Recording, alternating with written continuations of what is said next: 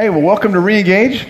My name is John McGee. I am one of the directors of Reengage here at Watermark, director of marriage ministry. So normally I feel like I get a lot more mic time than that I've had recently. Been trying to share that. So many of you I don't know, I haven't met yet, but welcome. If this is your first time, we're really glad that you're here. Tonight we're going to have some Reengage leaders share with you about their experience as being a child of a divorced home. Okay? And so they're going to each share a little bit about their story. And so here's what this is going to feel like a little bit.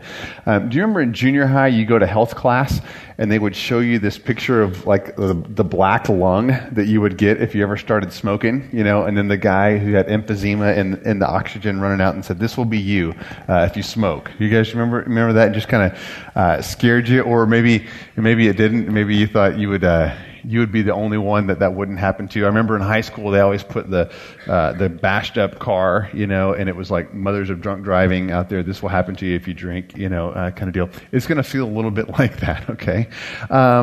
Without some of the just, you know, the emotional manipulation behind that. But the reason they showed me a black lung when I was, you know, about 7th grade, because they said, if you do this, you need to know what it is that's going to happen to you. You might accidentally you might just start smoking and have no idea what that does to you. So we're going to tell you right now, while you're young, while you have a choice, what will come at the end if you choose to kind of go down this path. And so that is, in many respects, what these folks just kind of wanted to share with you. And it's a deep passion and a deep burden, given the way their life is played out, that they want to share kind of what they've learned, what they've experienced, so that you would know if ever you were to contemplate that. And I think we could be candid that some of us in here have had that thought, are having that thought. What would happen if we got divorced? You would know. You would know kind of what's coming. Okay? Great. With those happy thoughts, this is Sonia McEwen, one of our rock star leaders. She belongs to Matt over here. And so, Sonia, I know that is your story, and I know it well. But would you share it just for a few minutes with these guys here? It's my pleasure. So some adjectives that I would use to describe myself growing up were just anxious, insecure, lonely, and lost. So my parents were high school sweethearts, and they married right out of high school and were married for, I guess, long enough to get pregnant and have me, and then just decided that it was a bad idea, and so cut their losses and moved on. So within a year, they both remarried. And my mom is still married to the man that she met, who was 27 years her senior. And my dad had another marriage that failed, and then moved on a few years later and married again, and is still married to the woman who he married. So step-sisters and brothers, half-brothers and sisters, all of that was kind of my reality growing up. And because I was an only child of my mother, there were some upsides to that, but definitely a lot of downsides too. So my parents came when I was 7. They came to Christ, which is kind of where my story of redemption started, because things had been so dark and so lonely. And I'm so glad that God had a plan, even through all of their selfish decisions in my life. Some of my most difficult memories were from elementary school. I just remember my dad was really characterized by, I would just say, selfishness, and he didn't live in the same state that we lived in most of the time. I saw him a few times a year, and he was on a motorcycle. This was kind of the Forrest Gump, if you could picture that, you know, or the beard, and just bought a bike and took off to find himself. And I'm not really sure if he found himself or not, but I just know I didn't get to see him very much. And even though when I was with him, he said he loved me, it was very hard for my heart to believe that was true. And then other memories were just the weekends that he was supposed to have me, that my stomach always really got upset at school, and I would end up in the nurse's station. And as soon as that phone call was made to my dad that I was sick and I wasn't coming, miraculously, I really did feel better. And it wasn't that I didn't love him, but I just felt like it was just too much anxiety for a little girl to handle. So that's just a little snapshot of it. I remember you sharing one time a story about like you waiting for your dad. Do you remember that? Do you mind sharing that? This is really, can you? Yeah. Yeah, I'll try. So some of my saddest memories of my life are waiting in front of the window for my dad to come. And back then there were no cell phones, and pay phones, I guess, were where he had to stop to call. But as a child, when you're excited about something and standing in front of that window with my little suitcase waiting, my dad would often just be 6 hours late. Sometimes he would be days after when he said he would pick me up. And I just remember just being so sad. And I had a little flashback, happened a year ago when my dad and stepmom started coming this way, ended up turning back and going home. And I stood in front of my window in my living room 42 years later and just cried. It felt like it had all been triggered. All of my sadness had been triggered just that quickly. So, yeah, when I think about just kids and divorce and the emotional carnage, I've literally before I saw you just kind of pictured you as a little girl just in front of that window, just kind of waiting for Dad, and yet both anticipation and dread, the hard place that is. So thank you. Bob, you have some thoughts, buddy? Sure. This is Bobby and Sherry Johns. These guys go together, and they are Reengage leaders with us as well. So yes, like peas and carrots. So. And Bobby did stand-up comedy for a season, so have really high expectations for this time. Yeah, that's why I have the piece of paper so I don't riff. So the adjectives I would use would be fragile, aimless, improvised, and confusing about childhood. My parents were divorced when I was 18 months old because my father was gay. This was really confusing to me until I found out about the time I hit puberty. When I was small, the whole family was afraid that I would turn out to be gay too. So when I found out about him, it made a whole lot more sense. Everything made a lot more sense. But even at a very young age, I was encouraged to notice women, look at cheerleaders, and so on. And this was like throwing gasoline on a fire. I was very attracted to women, and it started a lifelong addiction to pornography starting with Playboy at the age of 8. Without masculine, godly men to teach me, I grew up with a distorted picture of men and women and who God really was. I grew up with a series of stepfathers until I was 12, and my mom's fourth husband, he stuck. They were married for 20-plus years, and he was the first stable father figure I ever had. He wasn't a perfect guy, but he was a good moral man, and it was the first positive influence I ever had. But the damage had already been done. I was already on a course set for hedonism and debauchery. I've heard it said, and I think it's true, that our view of our Father is really our first image of what God is like. And in my case, it was selfish, not present, too busy with more important things than me, and everything was more important than me. So I was like my father in that I let sex define my life. It drove my life, and until God stepped in, broke me, and not so gently, to let me see the truth. Ironically, he did it with my wife and kids. So most of that was just a general lack of knowing what a real man is supposed to do. If you get that information from culture, you wind up being somebody that no woman would want. You wind up being this selfish little kid that doesn't have anything to offer, that doesn't do the things that real men do. And once you begin to get around people who are godly men and kind of explain that and separate the wheat from the chaff and explain to you what the real world works like, that's one of the things that makes the biggest difference about how to be a man in your family. Yeah, it's good. I think about kids now, the worst you had to deal with was Playboy.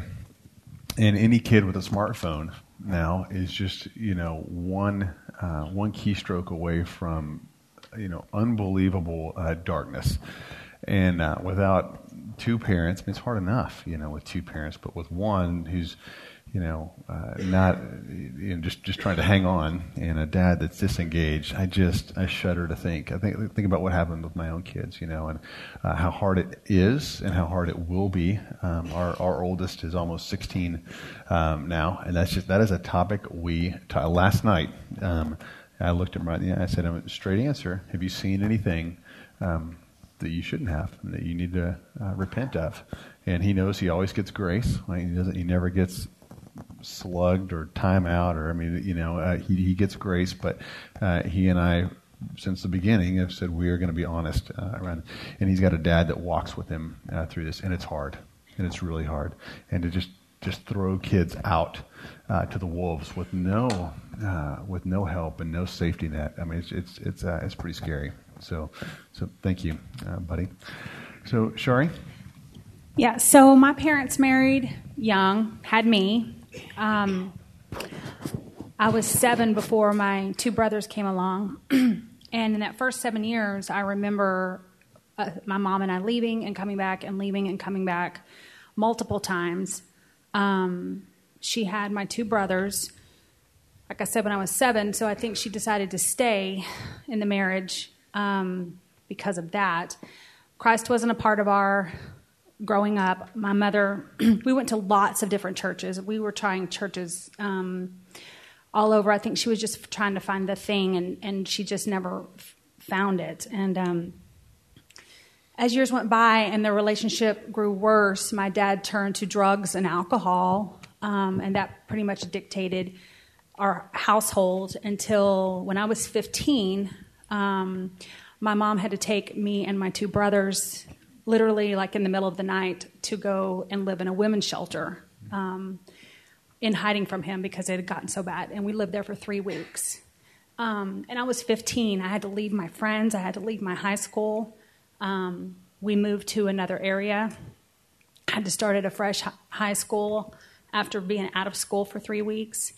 And my mom married my stepdad pretty quickly right after it. And he had 3 kids, so I had step-siblings and then a half-sibling. And I didn't speak to my dad or his side of the family for years, probably till I was in my early 20s. And then my dad and I started to develop a relationship. But I would characterize my growing up as uncertainty, insecurity, faithless, untrusting, and self-reliant. I grew up thinking that I wasn't going to have a man take care of me, and I certainly wasn't going to submit to one.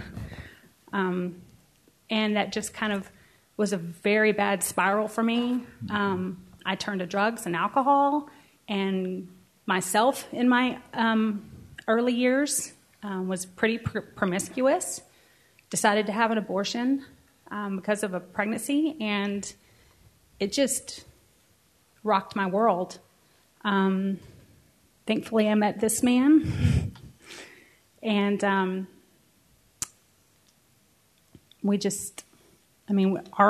marriage was hard and brought us here to Reengage, so thankfully the Lord got a hold of us. That's good. That's good. So, in case we don't loop back to this, there is redemption, right? And all three for three so far. There's been healing. There's been repentance. There's been forgiveness that's extended and granted. And I know Alyssa will get to some of that as well. Okay, and so all that's true. And I love the way Ryan Nixon said it today. He said, God can still flex. He can still show off. He can take dire circumstances and make them good and still bring blessing. But you don't want to just stack stuff on God, keep putting all this weight on him to make him flex even more. There is a path that is good and it is right, and we trust in that. It goes well for us. It goes well for us.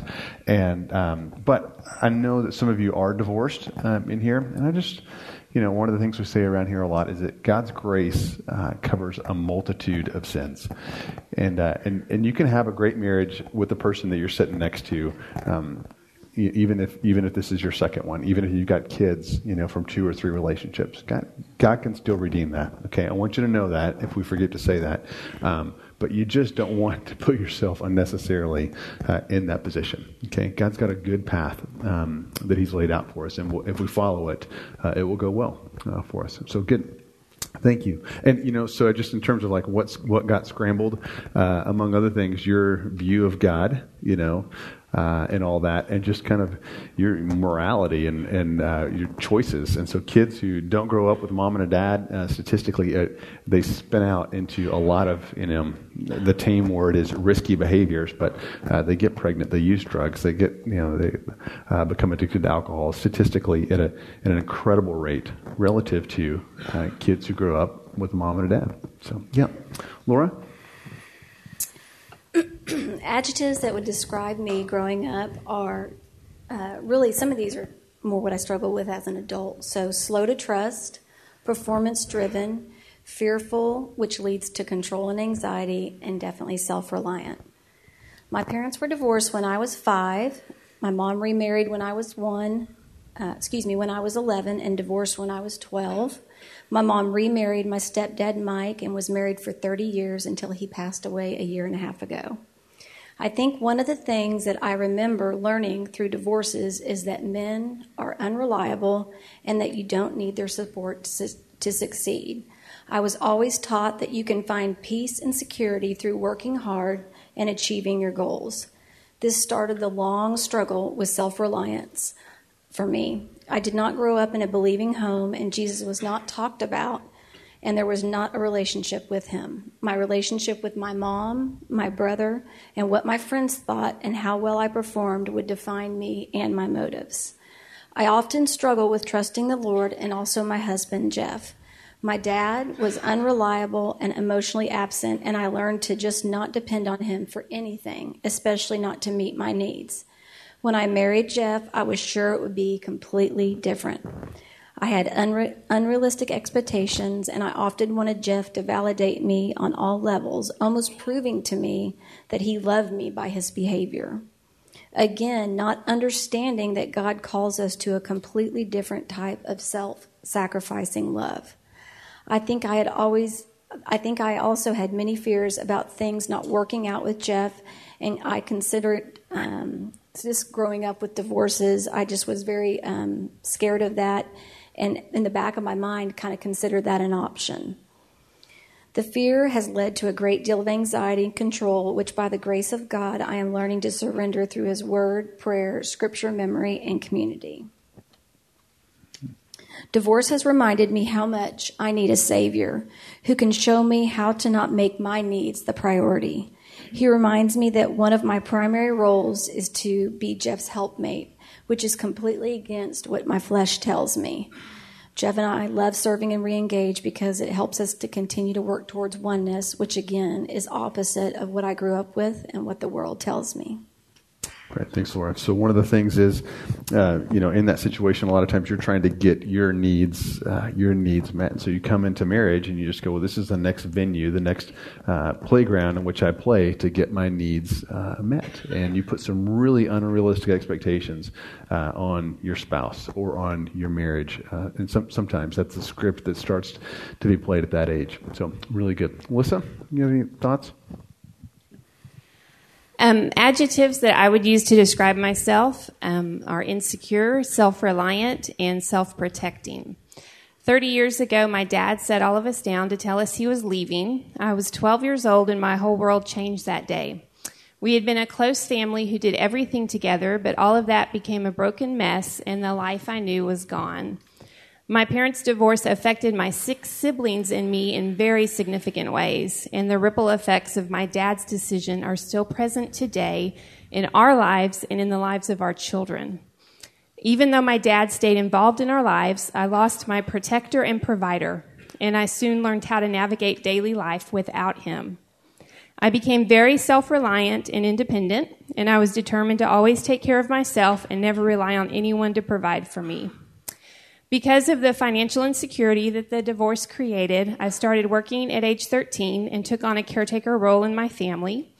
It was also at this time that I started turning to food for comfort, something I can still struggle with today. I felt a lot of anger toward my dad, and though I loved him deeply, I was an adult before I was able to forgive him for what he had done. The divorce has also affected me as a wife. My independent mindset caused me to look out for myself first, and because I was the caretaker in my family of origin, I prioritized their needs over my husband Shane's needs. It was hard for me to connect emotionally with Shane in the early years of our marriage, and even now I have a really hard time being vulnerable. In my darkest moments, I feel like I will never be able to love him the way I should because of how damaged I feel from the divorce. It is only by God's grace that we ourselves are not divorced, even though we came close. Today, our marriage is strong and sure thanks to God's redemptive work in our lives. The divorce has even affected me as a mom. Shane and I are raising our kids to follow God's ways, and we teach them that marriage is a lifelong commitment. So it's a difficult conversation to have with them when they ask why Gramps and Grandma aren't married to each other anymore. It's a hard thing to explain to a 4-year-old, especially because we don't want our kids to think that one day Daddy and Mommy will change their minds the way Gramps did. These are conversations that I wish I didn't have to have. For those of you who are contemplating divorce and are believing the lie that kids are resilient and they will be okay, I would like to close with this. Several years ago, my dad called us all together for a family meeting. My siblings and I were all curious as to what the meeting was about, and every single one of us jokingly said, maybe Mom and Dad are getting back together. This was ridiculous because they were both married to other people. But I think it shows that even as adults, the desire of our hearts was for our family to be whole again. My dad actually called the meeting to ask for our forgiveness. But in spite of the regret he now feels, it's too late to undo what was done. Even though I have forgiven my dad, the wreckage of his decision to divorce my mom is still a painful part of my life, and the sadness never completely goes away. Thanks, Alyssa. We're going to wrap up here in just a second, but I'm just curious. I mean, some of this has come out a little bit. How has this impacted your marriage? Did you have a sentence or two? Your parents' divorce impacted your marriage in this way. Do you have any thoughts on that? Anybody? Briefly, yeah. Good. Yeah. Okay. In the early years, I think I was worried that, and I know I married a man whose parents have been married for 60 years, that I was a child of divorce. And therefore, the reasoning went that if her parents divorce, it'll probably be easier for her. And so just the fear that kind of went with that, would that be my reality? Yeah, that's good. Okay, so just a fear rather than a comfort. I expect this to work out. There's oftentimes a fear that it might not. I think, Alyssa, that's part of your story as well. Good. Anything else? Well, it's one of those things where you don't know, you have no idea what it's supposed to look like. So you get all the information you can get, and some of it is just awful. Some of it's just terrible information. And until you get around somebody, it's kind of like me. I don't really take advice on losing weight from skinny people because they don't know what it's like. So I take advice on losing weight of people who used to be heavier. So I want to get around people who have the kind of marriage that I want, and get advice from them. I wanted to see how to fix it, not how to break it. That's good. Yeah, you just feel at a deficit coming into that. Yeah, good. Anything else? I was just going to say that I think the biggest impact it had on my marriage was that I had a very unswerving loyalty to my mom and my siblings, especially my sisters. And so when we got married, I did not leave that family and cleave to Shane and form a new family. And so that caused years of trouble because I always put them first and I was always there to rescue them. And that was really harmful. This is very, very common. So there's so much stress that happens in a divorce. The saying is that stress thickens blood. And so parents and siblings tend to get really, really tight. I mean, they lock arms kind of through that stressful times, which is good. It's a good coping mechanism. The problem comes when you get married and it's time to unlock. And it's really hard because all you've known is we huddle up and we stick together. And it's now time to leave your mother and father and go be one with someone else. That becomes really hard. Okay? I don't know if you picked up on the theme with the gals, but you heard, I think it came up 4 times, self-reliant, self-reliant, self-reliant, self-reliant with the gals. So I would say strong woman, strong woman, strong woman, strong woman, okay? Which is morally neutral. That's good nor bad. But the dark side of that is self-reliance, which doesn't play well when the biblical picture of marriage is interdependence. If someone comes at marriage and says, I'm good. I mean, I really don't need you. Then you will never experience the oneness that God has. And so all of you have worked through in your own way, but you were a bit of a leg down coming in.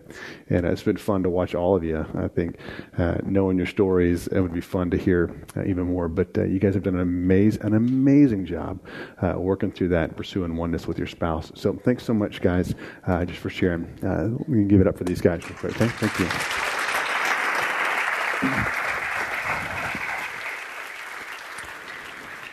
Yeah, so that's pretty heavy stuff, There's a black lung in health class, okay? Don't smoke. Don't get a divorce. Bad things happen. Okay? And so, just a couple quick thoughts. I mean, one, don't believe the lie that it doesn't impact kids. Okay, you just heard that it does. And I could string out all kinds of research that would back that up, but it impacts kids and does it for the next 30, 40, 50 years. Okay? And if you don't have kids, you heard the story of having to explain about grandma and grandpa, right? Or someone else in the family. And so recently we had an extended family member get divorced. And we told them, they didn't have kids, but we told our kids, and they wept. We sat in our living room, all 6 of us, and just wept. And you better believe that even though they didn't have kids, it impacted my kids, right? And we opened up our Bibles and we went through a biblical theology of what marriage is and what do you do when people fall and people sin. But it impacted my kids. It will impact kids if you get married. Okay? Don't believe the lie that it won't impact you or that somehow you will be happy if you could just get rid of the albatross around your neck, which is the person that you're sitting next to. Okay? If you've got kids, you will have to see them every single week for the rest of your life. You will have to call. You will have to work all these things out. And then statistically, they will ask couples if they are happier after they get married. And most of the time, they are not. They thought that was going to be, this blissful door they would walk through on the other side, and everything would be amazing. And instead, many people, most people, will say they're significantly less happy than they were, even when they were in a marriage that was tough at the time. Okay, don't believe that lie that it won't impact you, because it will, and don't believe the lie that it just kind of doesn't matter. It's just a divorce. Right? Life is short, or, we got to get on with this and find someone to be happy with. What's at stake is the glory of God. If 2 Christians stand on the altar and look each other in the eye and say, "Till death do us part," it mirrors the covenant that God has made with us. The unconditional, irrespective covenant that God has made to us. And so when Christians marry and they love each other, it shows the world what God's love looks like. And when they decide they no longer want to be married, it is confusing. It is confusing to the world. And we tarnish the glory and the name of God, this very same God that saved us candidly from hell. We would claim the covenant that He's made with us and yet break the one that we've made with our spouse. That is incongruent as a believer, and it tarnishes the name of Christ. Okay? Some of you aren't contemplating tonight. Praise God. Okay? And I would just tell you, be sobered. Nobody plans to get divorced, right? It is slow. Nobody, finds himself naked in a hotel room with somebody they just met 3 minutes ago. There's always a progression. And so you want to make sure that what you're doing, the way you're loving your spouse, doesn't make them susceptible to that. We're always responsible for our own actions, but the ways we love or don't love our spouse can make them susceptible. Okay, and if we do a good job loving our spouse, they will be much less susceptible to any temptation.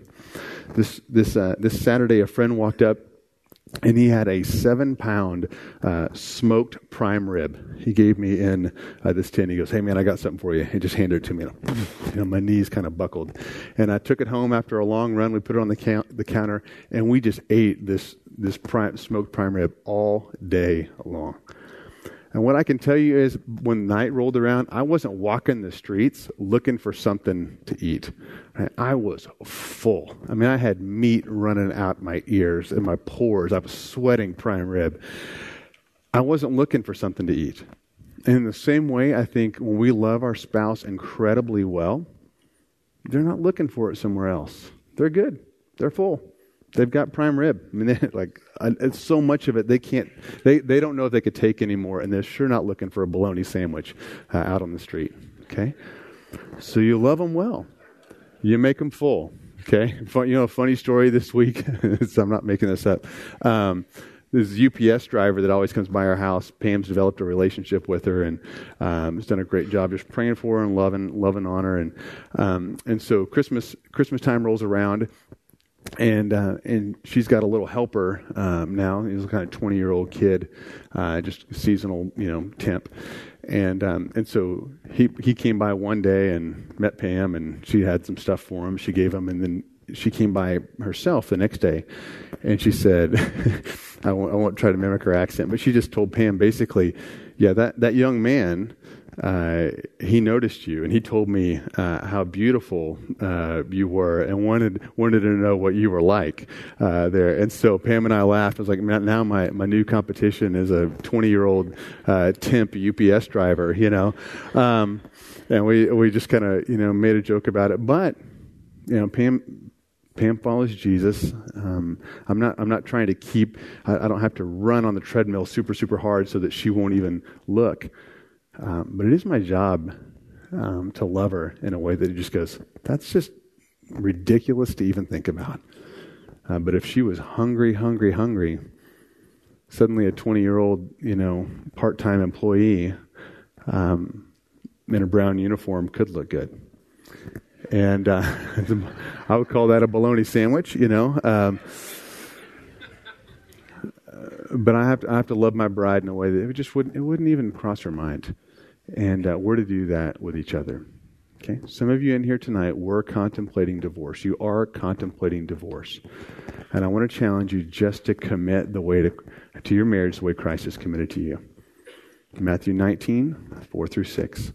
What God has joined together, let no man separate. And in the commitment lesson, we learned that if we close the doors, lock them shut, and give our best energies to our marriage rather than thinking about what's on the outside, really amazing things will happen. Okay? I encourage you just to double down. Take divorce off the table. Take it out of your vocabulary. You should never say, you should never utter, you should never insinuate divorce. Ever. Ever. Okay? And stop thinking about it and ask God for just His grace to love your spouse like crazy. Okay? So it doesn't become an option increasingly. So, proud of you. Really glad that you guys are here. Okay, we have got one more week this year to meet and re-engage. Next week will be our very last week and re-engage. So take advantage of tonight. Take advantage of the next night. Next week, think through your holiday plans together. How are we going to win? How are we going to move towards oneness and not rip each other's heads off through the stress of all that? Spend some time in your group kind of thinking and praying about that. But know that we won't be here after the 17th until that first Wednesday in January. Okay? Tonight, we've got several different things that are going to happen here. We're going to split. Those of you guys that are new, this is your very first time, we're going to have you come right here. This will be our newcomers group tonight. The Greens will meet with you. They'll share their story. They'll kind of orientate you to re-engage, tell you anything you want to know about re-engage. You don't have to say anything. You don't have to ask any questions. We just want to let you know what it would look like to take a next step. That'll happen right here. Okay? If you've been to newcomers but aren't in a closed group, 210, 11, and 12 are for you. You go out these doors, take a right over into the tower. Those three rooms, just jump in there. We've got some great open group leaders. You'll be good to go. Okay? If you don't have a place to worship, Christmas Eve, we have got 5 services, 12, 2, 4, 6, and 11. Okay? You can just walk in any one of those, and we would just encourage you to go somewhere and worship that day as we celebrate the coming of Christ. If you don't have any place to go, we'd love to have you. It's always a really great week around here at Watermark. Okay? So all of us, have a great night pursuing oneness, and we will see you next week. Thanks.